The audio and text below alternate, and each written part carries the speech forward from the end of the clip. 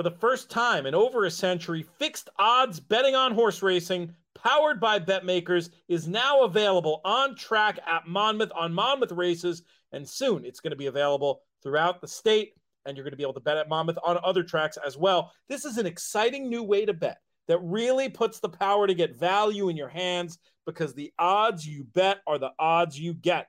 You're going to be hearing a lot more about fixed odds betting opportunities across the In the Money Media Network, and you can try it out yourself if you can get to Monmouth, currently racing on Saturdays and Sundays.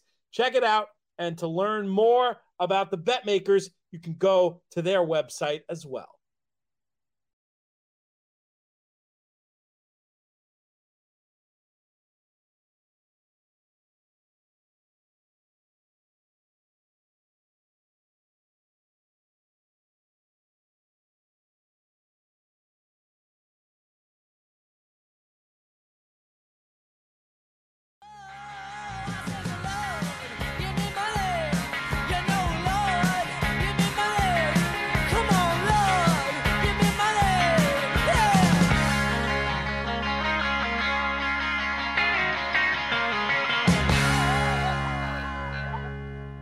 Hello and welcome to the In the Money Players Podcast. This is our show for Monday, May 16th. I'm your host, Peter Thomas Fornatale, back with you in the Brooklyn bunker once again. We kick off this show, which is going to have 3 segments total, with somebody who was on here last week. Of course, we recorded this whole thing looking forward to the Preakness Stakes before the big headline of the week then dropped about Rich Strike going to be skipping this opportunity for the Belmont Stakes. Oh, well to that.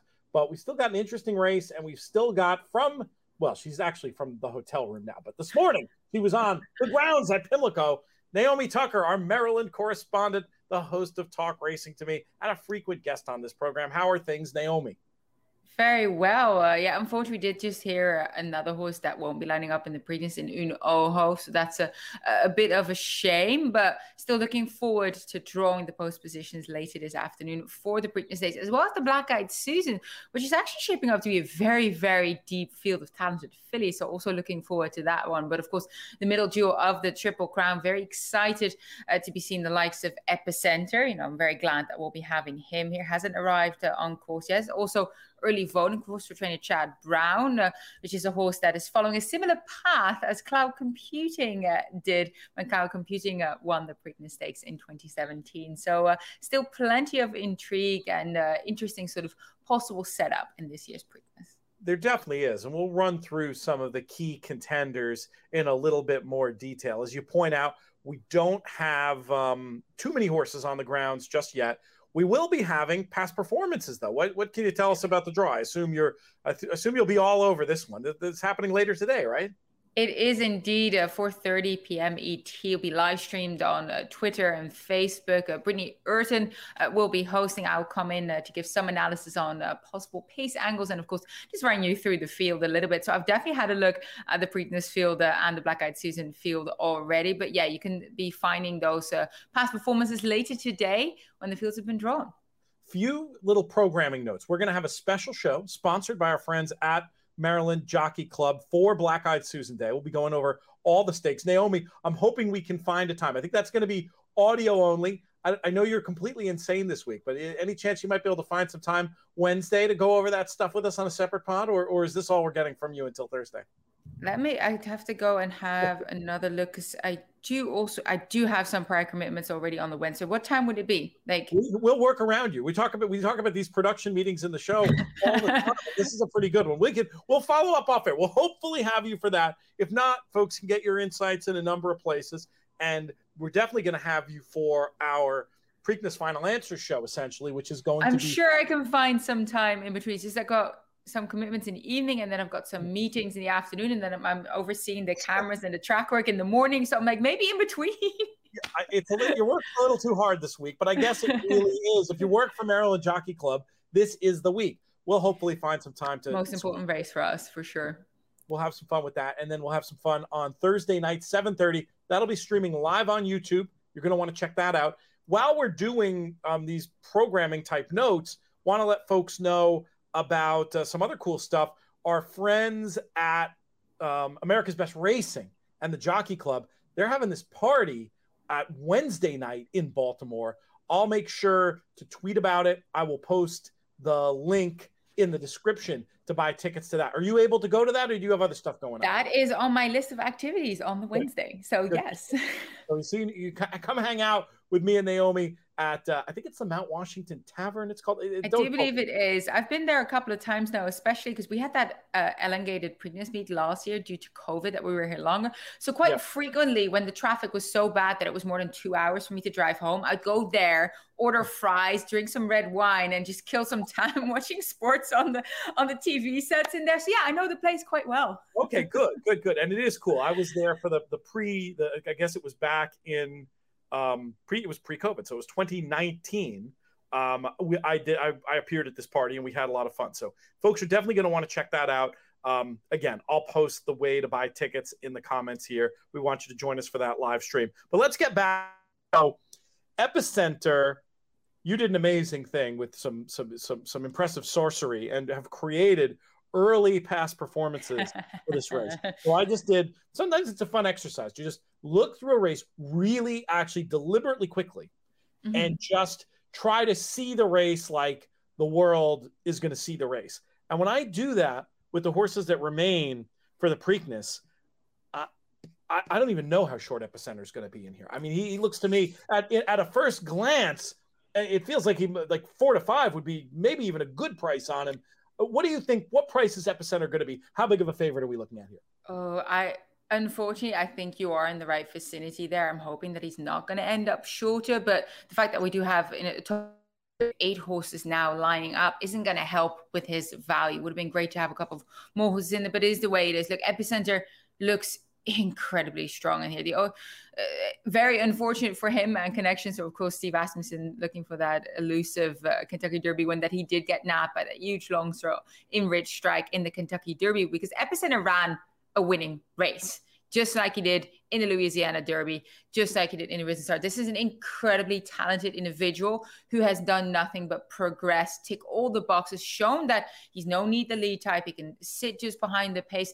This horse literally will do whatever you want him to do. And I spoke with Steve Asmussen, and he was saying how proud he is of the physical specimen that horse is and how he's been able to develop. It has nothing but praise for this horse. So I find it really hard to go against him, because when I was doing the PPs, I actually like to put them in order of possible speed. So I had early voting, perhaps on paper, being the fastest early.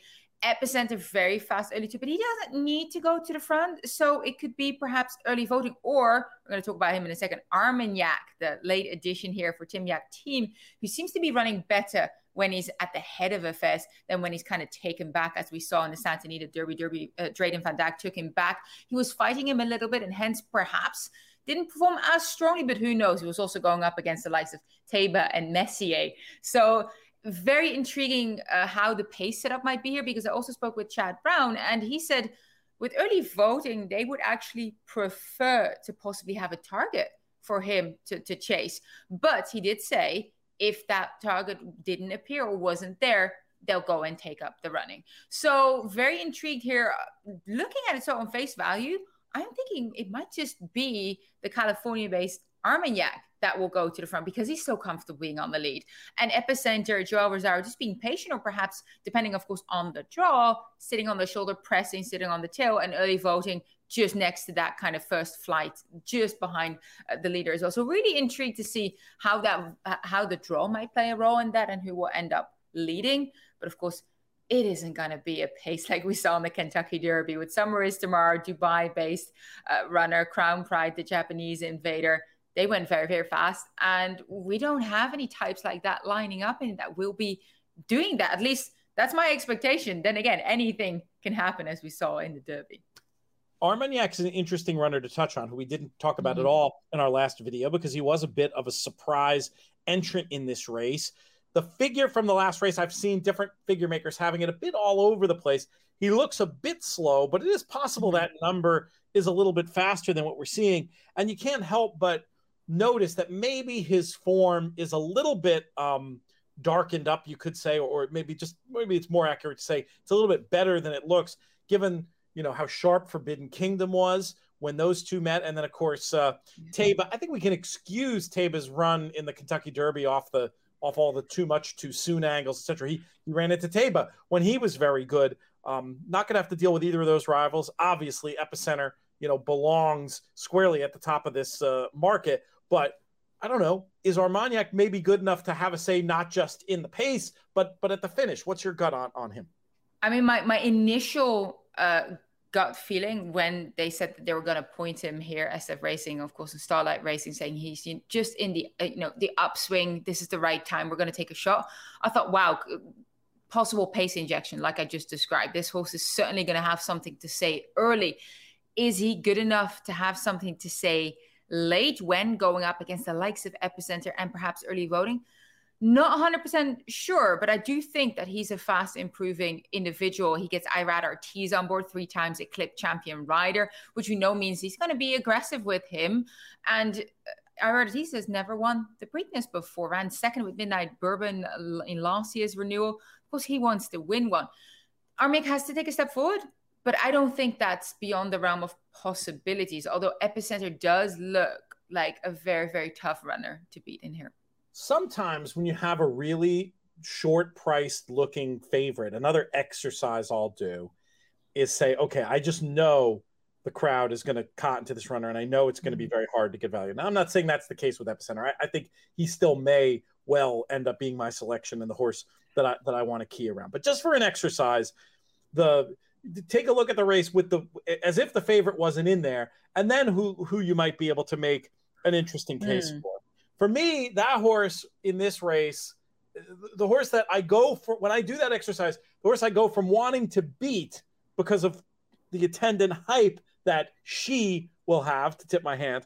But like Secret Oath just starts to look really, really good in this race, and maybe too tough to make any kind of stand against if Epicenter doesn't, if the real Epicenter doesn't turn up. Not if he doesn't make the start again. I think he will, and I think he's going to run well. But we're having some fun here and going through different exercises. Secret Oath starts to look as good as anything else signed on in this spot. I mean, is this? I kind of wanted to be against her, but actually looking at the PPs in front of me makes that game a little bit harder. What are you hearing about her? I know you've had a chance to interview Dwayne Lucas several times. What are you hearing about how she's doing? How do you think she's going to perform on Saturday? Unfortunately, I haven't heard that much about her in the last couple of days. Of course, I was there in the Kentucky Derby listening to Dwayne Lucas. I haven't been able to catch up with him since, but I know she'll be arriving later today, hopefully 4 p.m. ETA. So really excited to see how she's looking coming into this. What I do know is that when we had Swiss Skydiver coming in against authentic Kentucky Derby winner, nobody was really giving her that much of a chance. They thought she was up against this. I'm not making that mistake twice. So Secret Oath, looking at the race she came out of, the Kentucky Oaks, we knew how strong of a renewal that was, with multiple unbeaten fillies in there, as well as the champion 2-year-old filly Echo Zulu. That was a tough race, and Louis Saez just did everything right. With the pace setup that is expected in here, we've already talked about possible early voting, Armagnac, Epicenter might just press. How about even Creative Minister, who actually hopped at the start last time out, ends up sitting behind the leaders, but has got a little bit of pressing ability if needed. I think Secret Oath can sit that perfect trip behind them, behind them, again.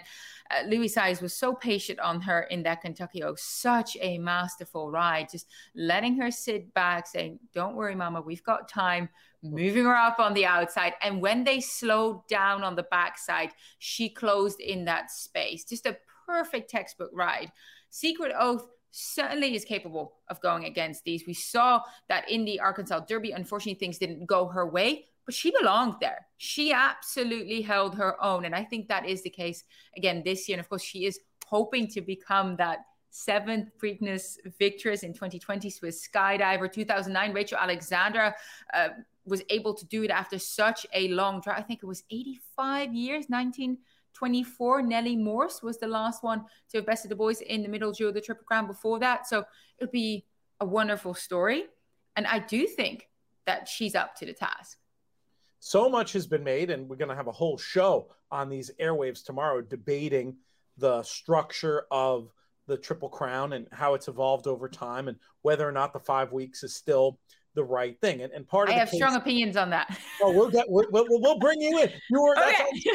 We'll bring you in on that. But where I was going with it was, I do understand that a big part of the argument is to do with modern training methods, that even in the last 20 years, 15 years, trainers have evolved and they don't want to run horses back on 2 weeks rest. Not true necessarily of D. Wayne Lukas. This is a guy who obviously was training 20 years ago. He was training 30 years ago and has made a habit out of being able to bring horses back and clearly has no issue with the short rest. That's the other thing. Is that an advantage that she, Secret Oath, might have even over a runner like Epicenter? Give me 1 second. Excuse me. I think it's room service trying to come in. They were knocking on my door. Like, did you send them away? I think they didn't come in because I think I've got the latch on. I Gotcha. Well, they didn't come in, so we're good. We're good. No, you're right. D. Wayne Lukas. Interruptions and animal interruptions. It all happens on these airwaves. But so yeah, my theory was that in a sneaky way, maybe Secret Oath has that advantage over everyone in the field, even the favorite. Look, D. Wayne Lukas is cut from the old cloth. Like you said, he's been training for a significant amount of time. We call him Coach D. Wayne Lukas, not for nothing, for the fact that he has educated a fair few incredible trainers. Of course, Todd Pletcher, first one that comes to mind. Love Dallas Stewart as well. So many good trainers because he's been around for that long and he knows what he's doing. The first thing I thought of is when I was speaking with Bill Boniface, who won the Preakness in 1983, I do believe it was, with deputed testimony, is he was saying the same thing. It feels like it might not be the horses, it might just be the trainers thinking they need to give the horses much more rest. Because he ran deputed testimony in the Delaware Stakes the week before the Preakness because he said he needed confidence. He said he needed to get his hopes up. And then came back and won a Preakness in the slop, on that sloppy service. Donnie Miller, Judy, a fantastic ride on the inside. If you want to go have a look, it's a fun one to watch. I made a feature about it, so it's also out there. Not plugging this shamelessly, clearly doing that. But do that all the time over here as well, so that's okay. You're allowed. So there you go. Great feature there on Mr. Boniface, the horse that he bred, raised, and trained, and then won the Preakness Stakes with. But D. Wayne Lukas, this is a 2-week turnaround. If he didn't think she was up to snuff, he wouldn't be bringing her here. He's also not afraid to bring her around on 2 weeks rest. I think it's very doable. Perhaps I'm also tipping my hand here as to my opinion about the Triple Crown. I'm pretty sure it has a little bit more to do with the human aspect of it than really the horsey aspect, to be quite honest. So I think this is absolutely fine. If she came out of that race well, like we've all heard that she has, like the way that they're talking about her, can't wait to see her later this afternoon, I think that she's ready to fire in here. And I think that race did her well because that was just such a dominant victory. She came from behind. It's not like she was gunning it on the lead, running so hard. Like sometimes we do see fillies do that, right? You see them going for it. You see that they're giving it their all. Then you would wonder about that 2 weeks turnaround. Then you would go, ooh, not sure she didn't already give whatever she had to give right there. I don't think that was the case with Secret Oath.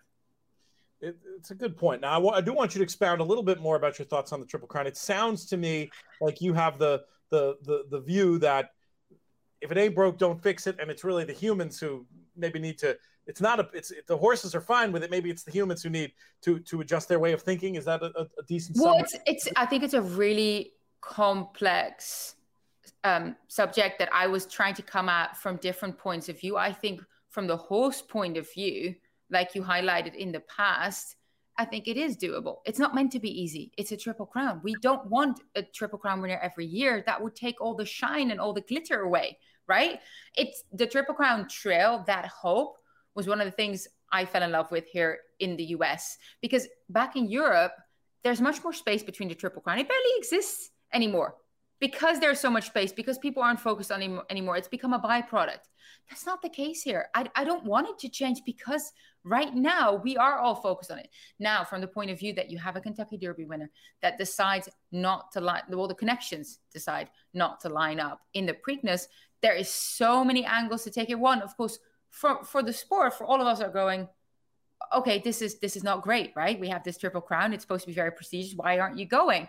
But on the flip side, we have that sentiment of do what's right for the horse, do what the connections think benefits the horse's campaign the best. They have every right to do that. So there's two sides to the coin. One of it, are we annoyed with the connections that they aren't going because in our minds, perhaps it isn't good for our sport, right? It isn't good for our product. Well, unfortunately, fun fact, the sport isn't paying the bills for that horse, right? The sport isn't supporting them when things go wrong, when things don't turn out. So they have every right to say, we aren't going to do it. Perhaps this isn't for us. If we as a sport want people to go and want people to, we have to start thinking, how are we looking after the participants in our sport? How are we encouraging this? How can we support them?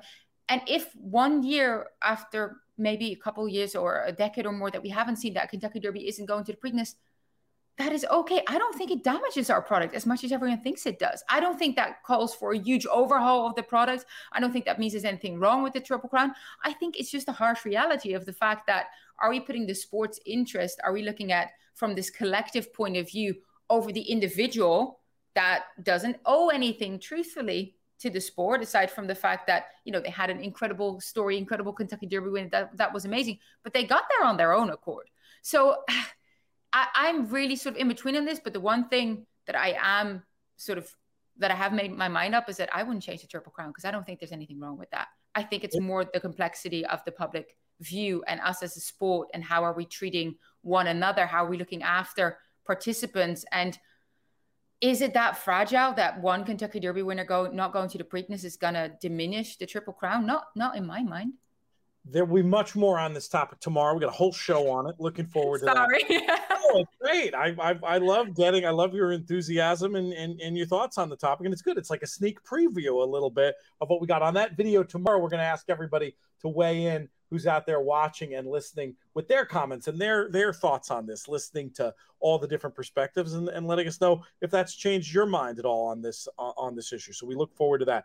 Talked about, the filly, Secret Oath, but Lucas training style, very likely to have run back on, 2 weeks in the Preakness without a second thought.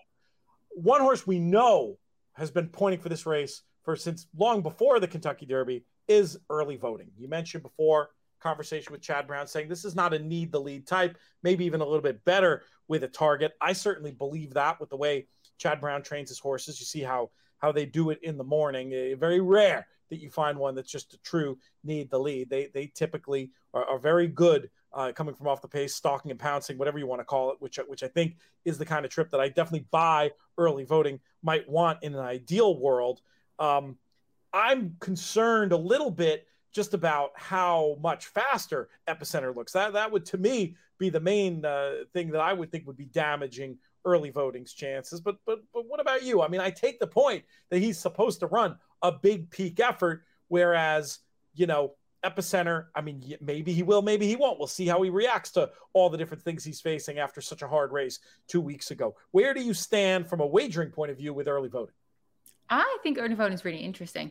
Because when you do the quote-unquote quick handicappers look, right, you go, all right, second after the break, plenty of time to have gotten over that Wood Memorial, trained by a trainer who has done this trick before, right? Cloud Computer 2017, same style. A trainer also that gives the horses a chance to really finish their races. So even though Early Voting is very, very fast, he rebroke when Mo Donegal came at him. Now, unfortunately, ended up losing by a neck, but that was a very gallant effort. By far, he ran the best race of the entire field. He was the one doing all the hard work, just got nabbed there. So to me, there's so much upside to this runner still from that handicap point of view, especially because he was just simply naturally quicker than all of them in the Wood Memorial. And then as well, that Chad Brown is saying, I don't think he needs to lead. Good, because he might not get it. If Armagnac is going to be ridden aggressively by Irad, then good, you have an option because he's not going to be far off it. Must admit, we have some moisture in the ground right now. It is going to dry out. It's supposed to be a warm weekend coming up this weekend, because if the moisture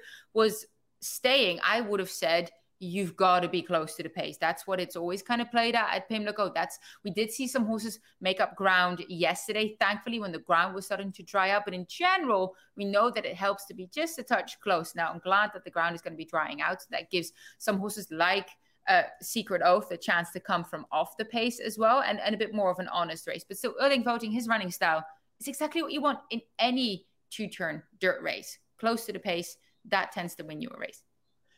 I want to talk about a couple of potentially interesting long shots, starting with number 4, Creative Minister, who I'm sort of referring to as the wild card in the race. I was wondering if you could argue, this is another coming back on 2 weeks runner, but this is one coming back on 2 weeks after what I thought looked at least like a relatively easy test. Another one where I've seen different estimates in terms of how fast that last race was. Needs to get faster, but there's reasons why he could get faster. The added ground should be his friend. I think this horse could end up being a pretty big price. Let me do a little quick peek at some, looking at the international betting, 10-1, 12-1, nothing huge, probably a hold at that price. But I don't know, one that could get lost on the day, who I think is a little bit, at least a little bit interesting. What can you tell us about this horse? Well, of course, Kenny McPeek is the one to be firing big shots like he did in 2020 with Swiss Skydiver. I remember talking with him and he was saying, we're here to slay elephants, not mice. We're here to take on the big boys. They supplemented Creative Minister for 150,000 plus a couple more grand in terms of entry fees as well. So no minor feat, and hence in my books, that signifies that Creative Minister's camp is very confident going into this, because why else would you be putting up quite a bit of your own money? I looked at that race, the allowance race at Churchill Downs. I was there that day, which was fun, but it's better to watch it back. Like you see it, it's kind of quick. He jumped up at the start. That's what I noticed, and ends up just sitting behind the leaders comfortably in the end. I do think he has naturally a little bit more speed than what we saw that day, because he didn't break as cleanly as you would have hoped. Fans wide and just charges down, much the best. They're much improved performance. Bested a couple decent enough horses in there. Of course, no world beaters like what you would have seen in the Kentucky Derby. So in terms of his class level, is going to be taking on the big boys here, especially what we said, Epicenter, the Kentucky Oaks winner. But that was a welcome improvement for Creative Minister. Such an improvement that they're taking a shot here. And when you look at his pace figures, he jumped up significantly to that 92 buyer. Is he interesting at that 92 with possible improvement? Yes. Do I see him winning? No. So I think that kind of shows it. Yeah, that makes sense. You can respect it, but you're not necessarily on board. Skippy Longstocking will be a bigger price, and is another one that I'm a little bit interested in. And this is a form play as much as anything else, with the Wood Memorial form line looking like a pretty solid form line, with Zandon and Mo Donegal didn't exactly run badly either, when you consider the ground lost in the Kentucky Derby. This horse was third in there with a trip, steadied at one point, had to go wide. Another one, I mean, I could say the same thing about a few of these horses.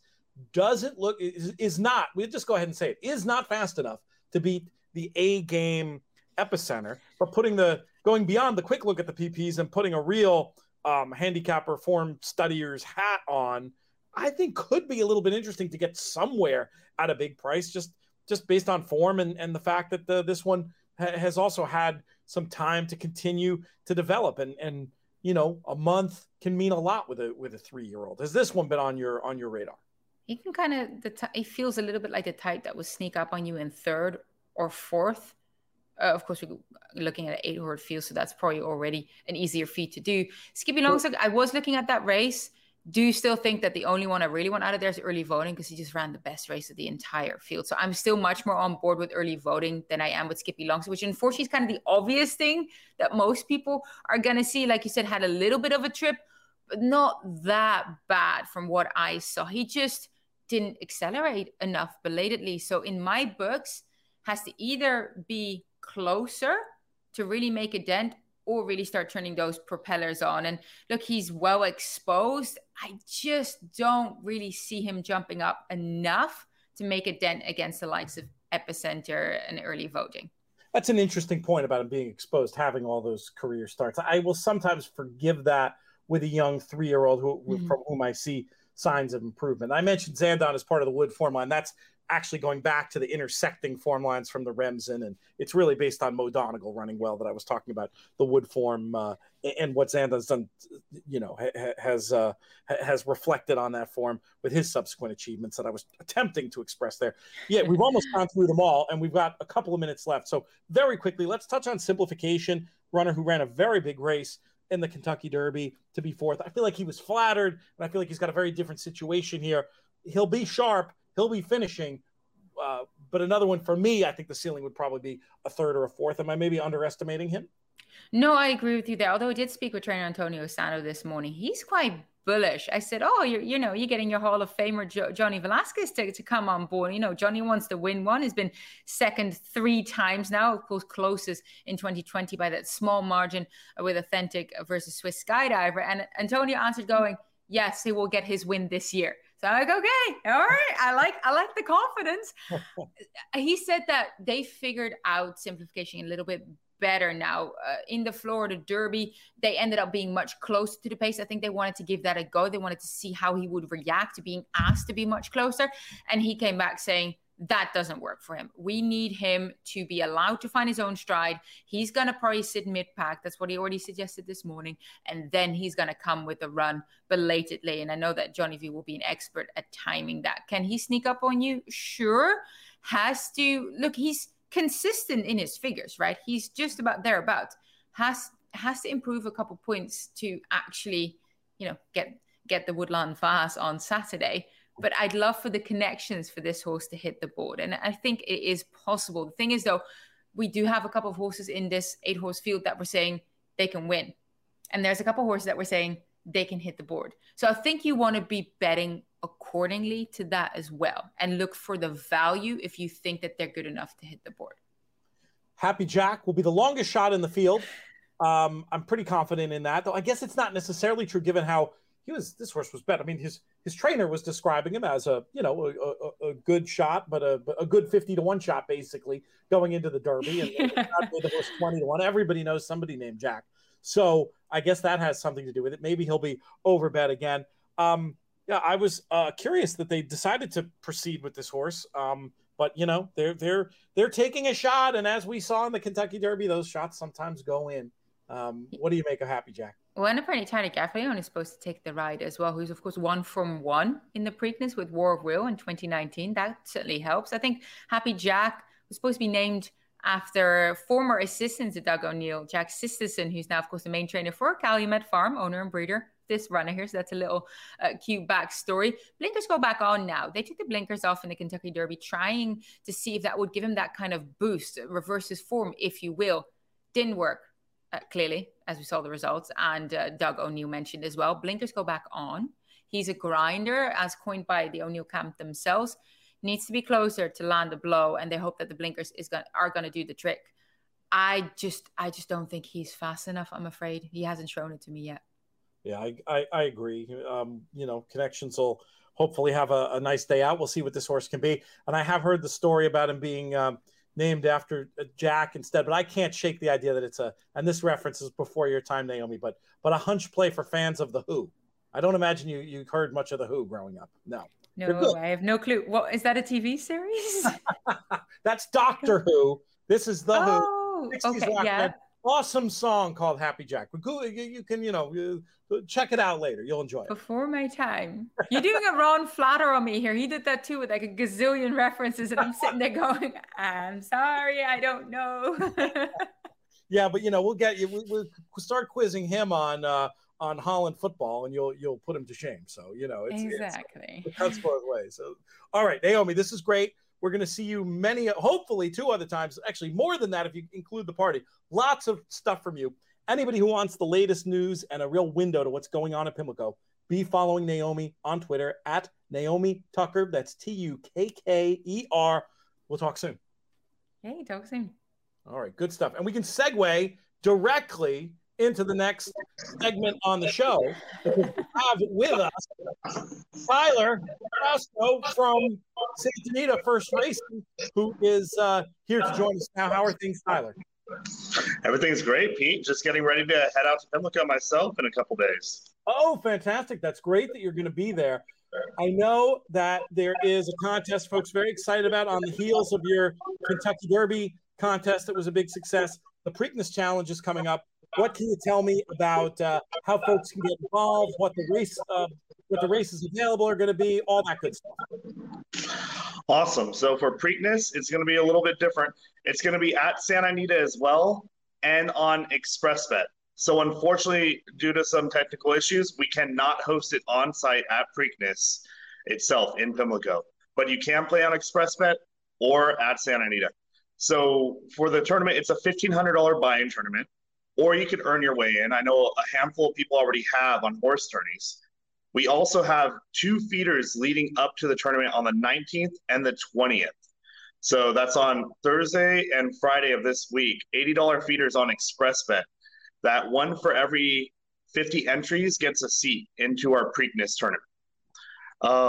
The tournament will offer prizes to Breeders' Cup Betting Challenge, 10,000 value prize right there, NHC seats, along with Pegasus World Cup Betting Championship seats, and also obviously cash. So if you have some strong opinions and you want to create a little more value to them, definitely play in the tournament. It's a lot of fun that way. You make a great point about being able to qualify on ExpressBet and on horse tourneys. For folks looking to buy in directly, remind us to buy in and tell us the best website to go to make sure that folks can have their seats secure.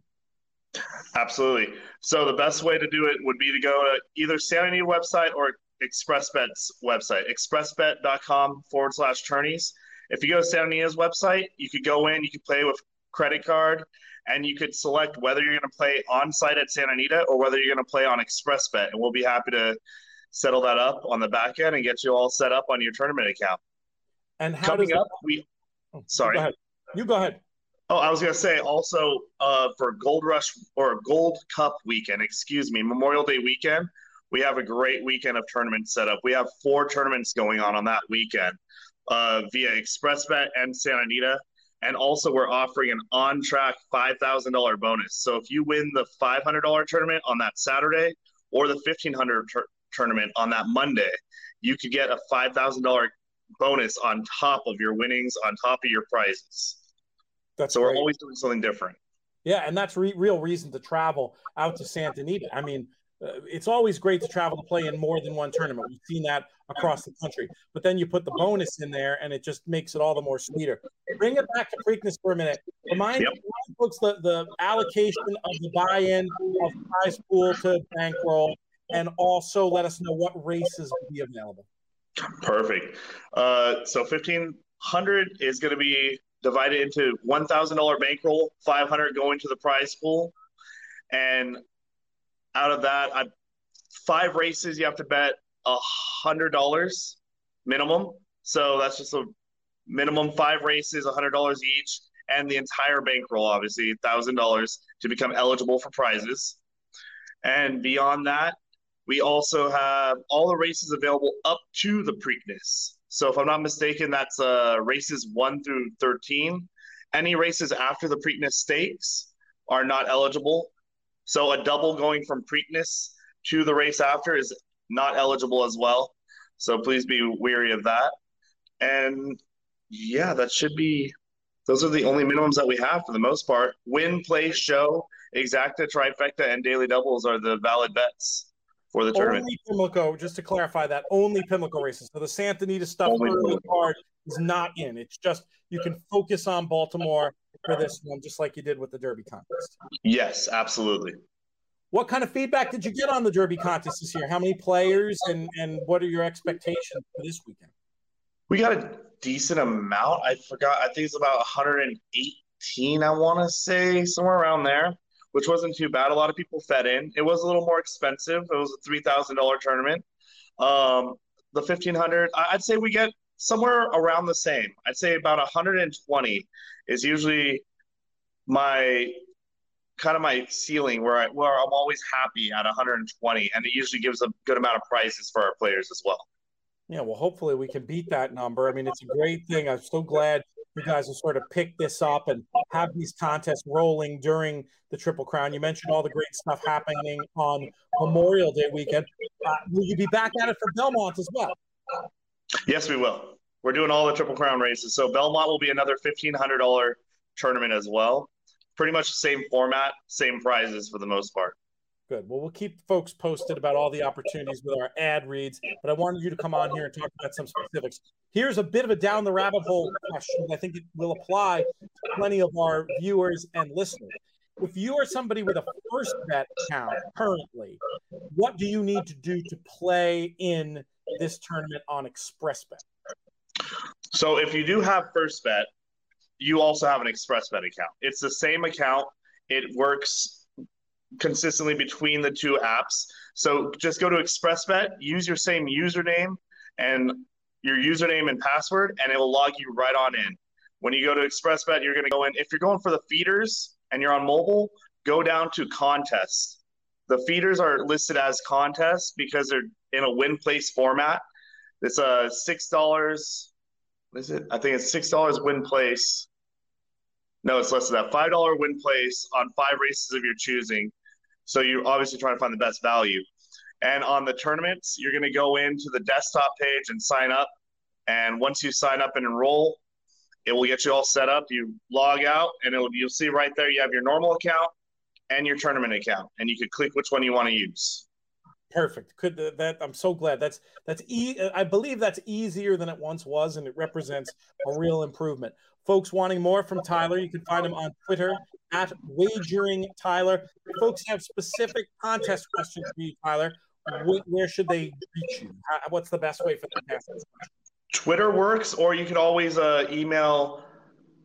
You could email either ExpressBet or call customer service at ExpressBet as well. So there's an ExpressBet hotline. I believe it's the 877 number. You can find it on their website, and the customer service team will be happy to help you out. Great. And, anybody who gets stuck, if you're our listener and you need some help getting in touch with Tyler, reach out to me as well at Loons Boldly on Twitter or through the contact page over at inthemoneypodcast.com. Following the work that Tyler's been doing with great interest, really excited by this contest program, not just for these Triple Crown days, but for great occasions through the year, including these 4 different contests on Memorial Day weekend. We'll be hearing more about those. We'll be hearing more from you soon, my friend. Have a great weekend, and I look forward to seeing you in Baltimore. Thank you, Pete. Sounds great. See you then. In the Money Media are also very happy to be partnering with Lone Star. A few things I want to highlight about this Lone Star meet. A couple of player-friendly wagers daily. A player's pick 5, 12% takeout. 75% of that gets paid to the 5 of 5s. Or carried over, and 25% daily consolation. Cool way of doing this, and a chance to get paid with 4 out of 5 while still having a chance for carryover. Love that. The Lone Star 6-shooter, very similar specs, 12% takeout, and once again, you can have a carryover. You're also going to get a conso for 5 out of 6. Also, $50,000 guaranteed late pick 4 every Sunday, and then 2 days to pay attention to with opportunities to win NHC seats added to the prize pool. Some of the best ways to get NHC seats all year are at Lone Star. One day you want to pay attention to Lone Star Million Day. That's Monday, May 30th. 6 stakes worth $1.2 million and an NHC tournament with 1 in 10 odds, $2,500 buy-in, and that's all bankroll. The prizes are added to it. You can qualify now on horsetourneys.com. Also, save the date, Saturday, July 16th, Summer Turf Festival. 4 stakes totaling $750K, all on turf, and the tournament with a $1,000 buy-in and seats added. To learn more, go to LoneStarPark.com. Next up on the show, returning guest. He is coming to us from Woodbine, where he just nearly drowned in the parking lot due to some flash flooding, but he seems okay now. He's here to wear a different hat, his hat that he wears from time to time around here for the JRA, talking Japanese racing with Klaus Ebner. Klaus, how are things? Good morning, Pete. How's it going? Things are very good. We were very excited to wake up Sunday morning and see that Sadashi is back. What do you got? What do you got for me here? You look like you have a prop. There it is, the calendar with the picture. What an exciting race that was. Give us your little quick recap of what Sadashi accomplished the other night. Well, I think the big thing is just more of a redemption for Sadashi. They've tried a few things with her. They've tried going a mile and a quarter on the turf when she tried the 3rd jewel of the Triple Crown last year. Her pedigree and breeding suggested that she wanted the dirt. They've tried that 2 times now, and I think they kind of said, enough of that. She is certainly not the same on dirt, despite the fact that her bloodlines say that she is a dirt horse. But she returned with a vendage on Saturday, Pete, or Sunday morning, if you want to call it that. And she disposed of a very talented field of older fillies and mares in Japan in the Victoria Mile this past weekend. And you know what? I think the big thing I can say is the fact that as a handicapper, this totally eluded me. And one of our co-friends, Alan Carasso from the TDN, he brought it up and said, well, actually, she's undefeated going from a mile to a mile and 1/8 on the turf in Japan. So there we go. I know I dropped the ball on that one. I wasn't I kind of threw in my unicorn and said unicorns aren't real, but sure enough, she turned up on Saturday or Sunday in Japan, and she she laid a whooping on that field, if you want to call it that. It was very impressive. And for those who don't know, this is one of the rare white thoroughbred fillies. Sadashi, we've been following her since early in her career on these airwaves. Perrin's favorite race course. She really does resemble a unicorn without the horn, and it was something magical she accomplished the other night. Really, really, really fun and a great story. And then, of course, leads immediately to all manner of speculation, because the race the other night was a win and you're in event for the Breeders' Cup Filly and Mare Turf, a race that will be run farther than her optimum distance. But of course, there's been quick chatter on social media with racing fans around the world loving the idea of an international tilt, one of racing's great superstars, one of the most charismatic horses we've seen in a long time, coming to racing's, for my money, biggest event in the Breeders' Cup. But I noticed very quickly the sharpest people out there, Alan Carrasso among them, Kate Hunter among them, very, very quick to say, yeah, don't get your hopes up too much. But what's going on here? Give us the lowdown. Do you think, we'll start with the most important question. Any chance we see her at Keeneland this fall? I'm not saying there's no chance, Pete, but to echo what Alan and Kate have been saying to everybody, I think everyone needs to kind of cool their jets. And if you want to see Japan, I know that the travel restrictions, they've announced them there, they will loosen. So your chance of seeing Sadashi will be to get on a plane, hop across the ocean for 12 to 13 to 9 hours, wherever the heck you are in North America, and that will be your best chance of seeing Sadashi. In my honest and humble opinion, the connections do not travel very often, if at all.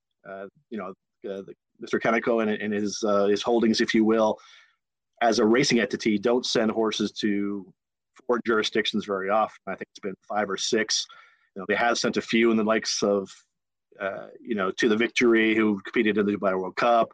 I know they also had a few others in there, like Deep Impact. Obviously, that's the most obvious one that went to the Arc. But really, leaving Japan is not his thing. He loves seeing his horses run in Japan on local soil.